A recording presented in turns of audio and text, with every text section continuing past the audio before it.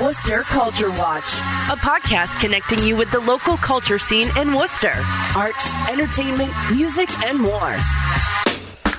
Worcester Culture Watch from the Worcester Telegram and Gazette. Welcome to this edition of Worcester Culture Watch. This is Richard Duckett, and I'm with reporter Craig Seaman, who has a great story coming up for the August 18th Act section on Aerosmith and the 45th anniversary of a big breakthrough performance at Westboro Speedway. Well, there are lots of anniversaries going on around at the moment, but this one has particular local significance. Hey, Richard, it's good to see you, and thank you for the compliments of the story. I think the only person who's actually read it so far, so it's good to hear that, and because it does have a lot of history to this area. Next to the Rolling Stones playing at Sir Morgan's Cove, this is probably the biggest type show like this, pre-Centrum era, to happen in this area. So, yeah, it's a great thing.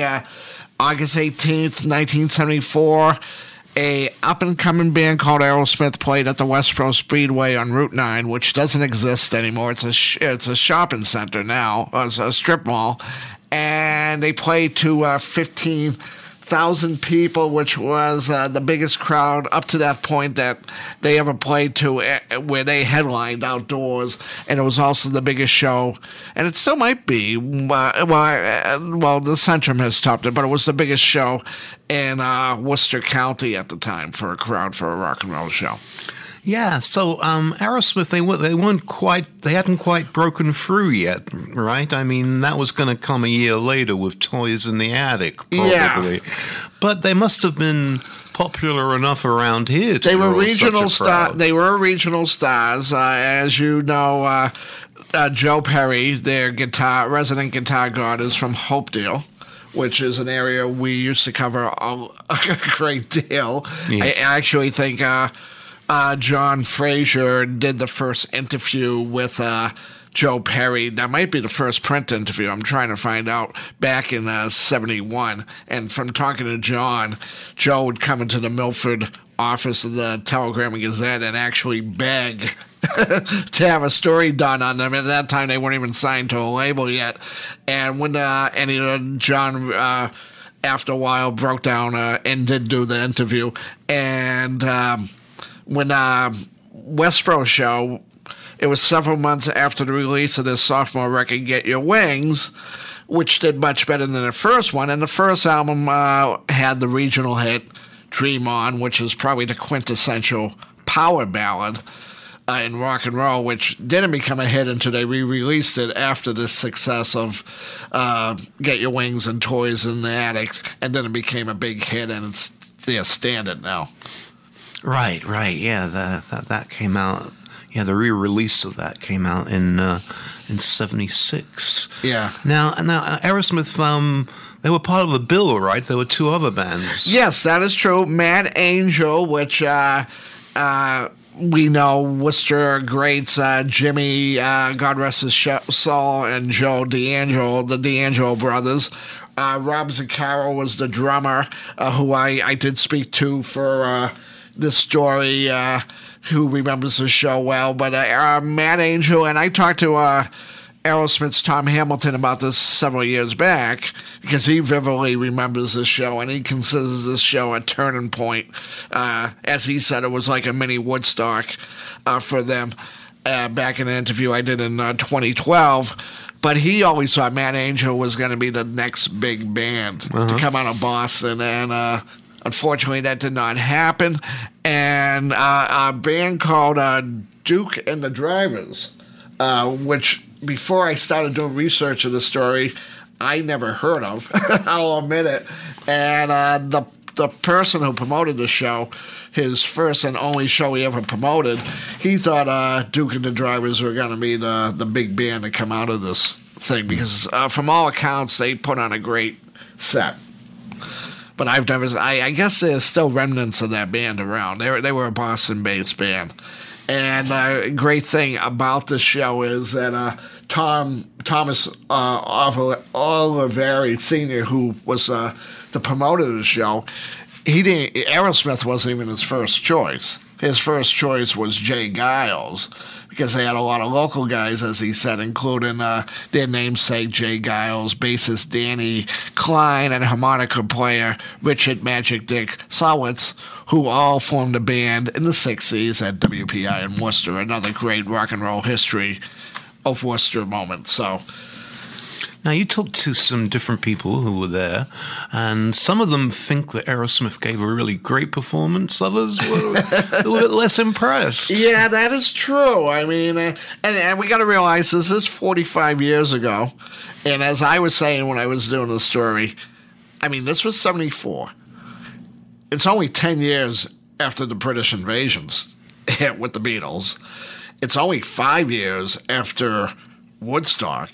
So we're talking, and you had a wonderful Woodstock story, by the way, Richard, that ran Sunday. Everybody should read that. Well, thank you. And the thing is, we were still getting the feel for how to run a rock and roll show, because a lot of people, people were still not figuring this out.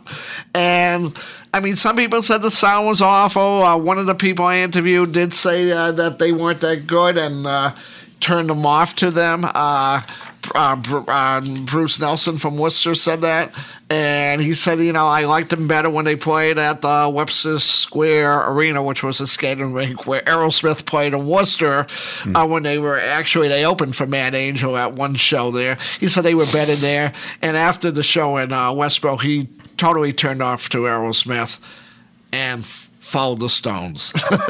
So, but I mean, memory must be selective. I think it was probably, unless you were real close, maybe you weren't really getting the full effect of the show. I mean, I've heard the sound was hideous, which was a racetrack is not, in 74, is not really the makings of a good sounding show. So, but it was an early show, and it was a turning point for them, and soon after that, Aerosmith became the rock and roll juggernaut that they are still today. They're playing 4 dates next week at the Mass Mutual Center / MGM Springfield, and this is a part of their East Coast version of their Las Vegas residency. So they're still big and popular as ever. Yeah, it's amazing that they're still going. Yeah.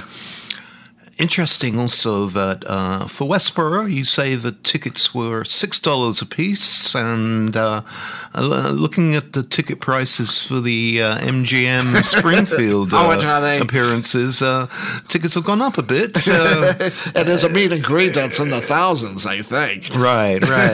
Which are all sold out, I believe. I think the range is $89 to $499. Wow. That's and then the Woodstock thing, $6 a day too. If you had a full ticket, it was $666, so that's not to get the devil's area code in there, but it was $18 for 3 nights of Woodstock. And from all the people I've talked to, I don't think anybody went to all 3 nights because of the mud and the rain. And actually, arguably, the performance everybody knows from Woodstock was day 4.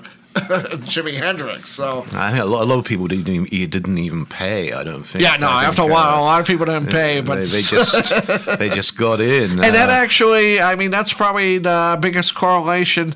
Not that I was trying to make one between Westboro's show and Woodstock is the fact that the fences went down real quick at Westboro Speedway, and the way the Westboro Selectmen had it set up, $6 a ticket, which you mentioned, and they could only sell 10,000 seats, and they had to sell them in advance.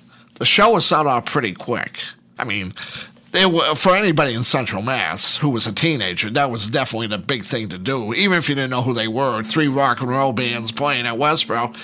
And the prediction is probably another 5,000 went over the fence, including our friend Bob Goodell, Yes. the guy in charge of WXLO across the street. And as he says in one of my stories on this, we got a sidebar, that this really turned him on to music, this show. And even though he couldn't perform and play an instrument, he knew he wanted a career in music. So that was influential to him, and I'm sure that it influenced a lot of people to play instruments and start a garage band.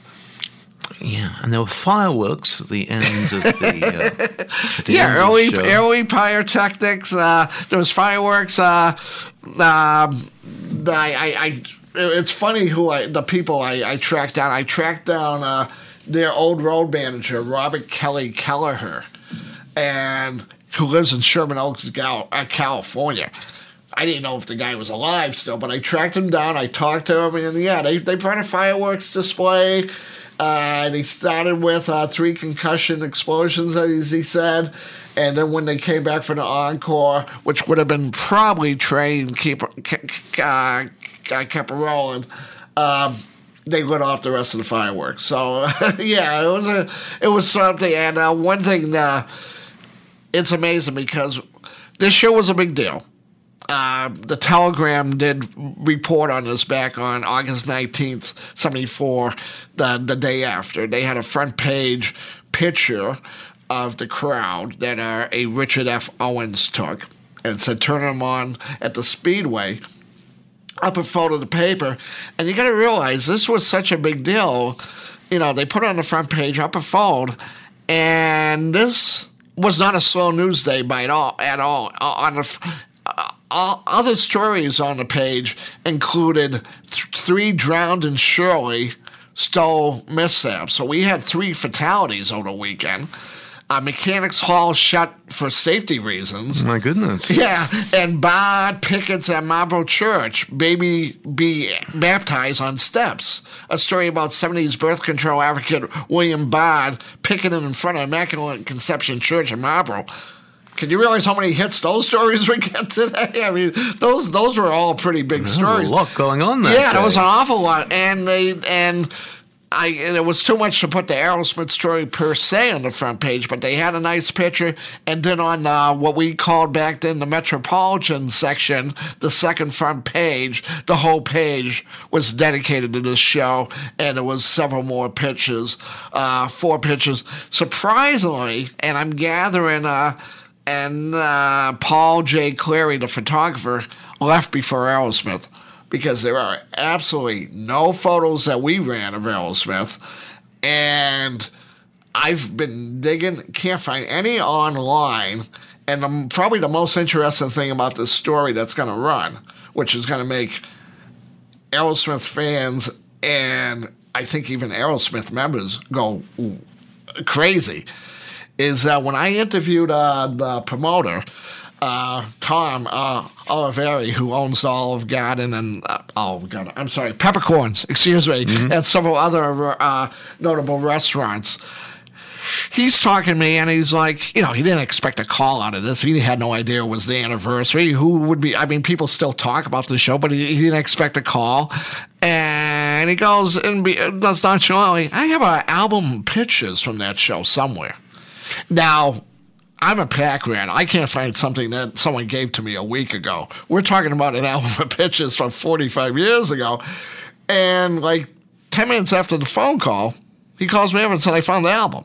Yeah. And I'm like, oh my God. And then he says, and I'm not thinking anything too good, maybe a little portable Instamatic. We're talking in the days of film, young people out there. We're not talking digital, and we're certainly not talking phones. So I'm not thinking much about it. And he says, yeah, I got 4 Aerosmith pictures. I'm like, oh, that's great. And I'm going to meet him. And he says, one's a picture of the crowd. I got a picture of the crowd and a picture of the trailers. So I'm thinking, oh, and I'm like, do you have any Aerosmith pictures? He said, no, I have 4 of them on stage. So we got these 4 shots that never before seen, never been published. He said he might have looked at them 4 times in the last 45 years. And while I'm talking, he's like, I explained to him that we'll have a photographer redo them. And then he he goes to me, well, will they be able to do it? And I'm like, yeah. He said, well, what about the color? I'm like, what do you mean? They're color photographs.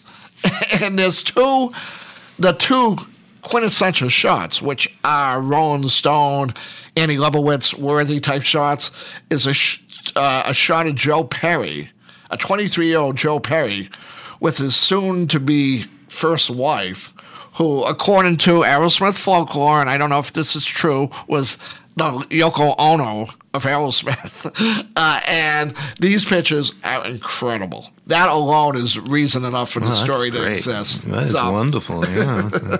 That's a real treat. Yeah.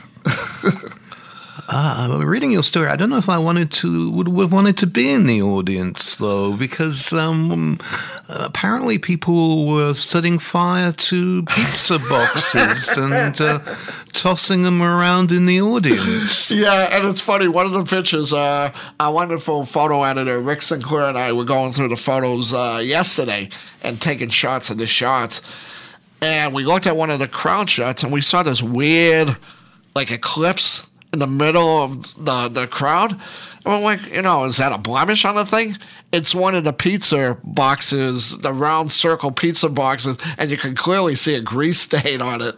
And according to Bruce Nelson, he got hit in the back of the head with one of these things, but they were also lighting them on fire and shooting them like frisbees. So, yeah, and it's funny, I edited a little of it, but he sort of reminded him of something like Pink Floyd's The Wall, when the fans got so rabid and they started harming themselves and each other. So yeah, it sounded like a little bit of a crazy scene, but if you were young, I don't think you could beat it. I mean, even Bob Goodell was talking about how they burned down a little shack, yes. and he didn't know what to think about it. He knew that wasn't right, but he thought it was a part of the rock and roll spectacle. So different time now, and there was very little trouble.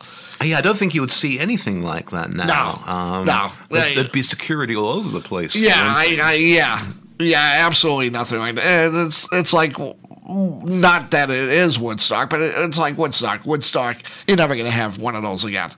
Simply, for so many reasons. Right. And it's funny because the guy who wrote the article, Clary, it was his name again. He made this very strange analogy between Westboro Speedway and Altamont with the Stones at Altamont, California Speedway, which was really strange because it wasn't the same thing. It wasn't the same vibe. But then again, you think about it, Altamont was still fresh in people's minds, and they were both speedways. So I think that's why he spent so much time on it. But he did have one good line. Altamont ended with tragedy. Westboro ended, as are most events in this area, with midnight. Which is a pretty cool line that summed it up. Yeah, I like that. Yeah, that was a good line. I mean, he did have some good lines, but it was funny. There was no mention of any Aerosmith members by name or any of the songs that they played in the article. And the only kind of reviewy type thing that he said was, in the final graph, Aerosmith hitting the stage with more power than any single engine car the track has seen.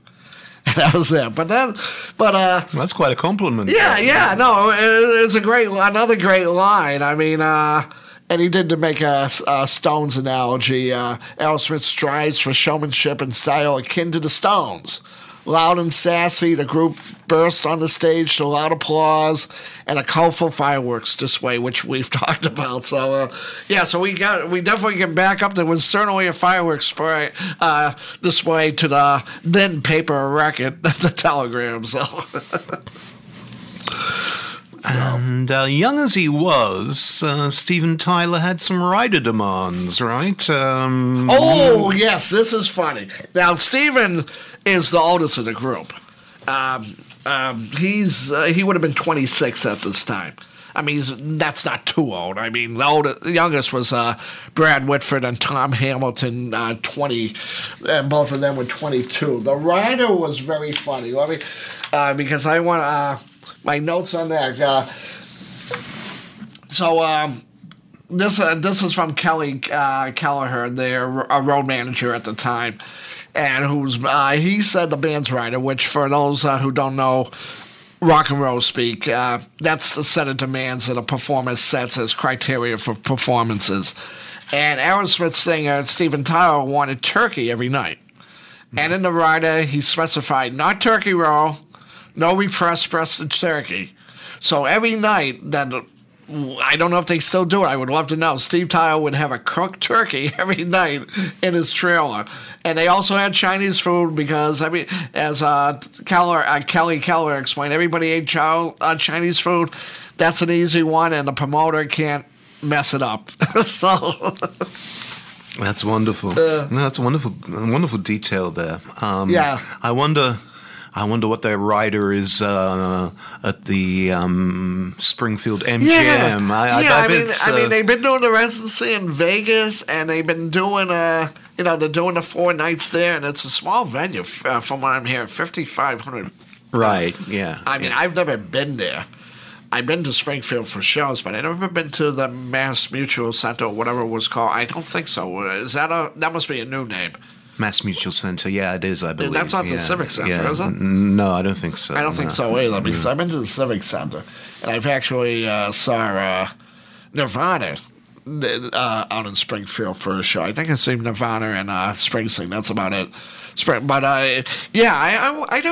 I would like to think that Aerosmith is still kind of down to earth. Yeah. I hope they're not one of these people, you can't look at me directly in the eyes type of thing, or I need a peach-colored toilet paper, or I'm not going on stage, which are a few people we've heard about, which we won't express because we don't want to get on their case. But I would think they're still down to earth. I mean, like we said, Joe's from Hopedale. They all started modest means.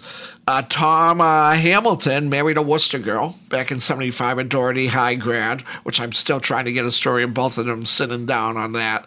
So, and most of them, if I'm not, I believe they all still kind of live in the area. Yeah. Or if not in Massachusetts, then one of the neighboring states.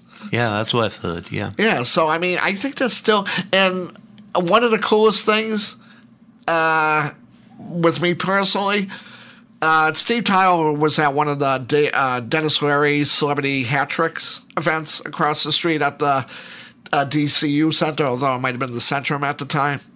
Yeah, it might have been still the Centrum because and he was one of the guys there, and I got in a situation where I was right next to him, and I mean, it's Steven Tyler. This is the singer for Aerosmith. It's a big deal, especially back then. I asked him if I could have a picture, and he's like, sure. And we're talking free phones. So I had a guy who had a camera ready, and the camera didn't work. And Steven's handler was taking him away. And Steven said to the handler, no, wait a minute. He waited until the picture was taken, which he didn't have to do. And even if he left, he wasn't the bad guy in the situation. His handler would have been. But he's one of those guys that still remembers what it means. He understands rock and roll. He knows what it means to be a fan because he's a big fan anyways. But that was one of the coolest things I've seen a big A-list rock and roller do. He didn't have to do that, and he had other things to do. But he made sure that shot, he took the extra minute to make sure that shot was taken, so... That's great. Yeah. That's great. That's great. I mean, you wouldn't see that very often with anybody. No. I mean, the handlers, as you know, are made to move people. Yes. It's like, I can be the bad guy, but you can be the bad guy. So... Well, thank you once again. Lots of great detail and a great story about the time Aerosmith earned their wings at Westboro Speedway. It's going to appear in Sunday's act on August 18th, the very day 45 years ago that Aerosmith was in Westboro. So thanks for listening to this week's edition of Worcester Culture Watch, and as always, the music was composed by DJ Manipulator. Thank you, Richard.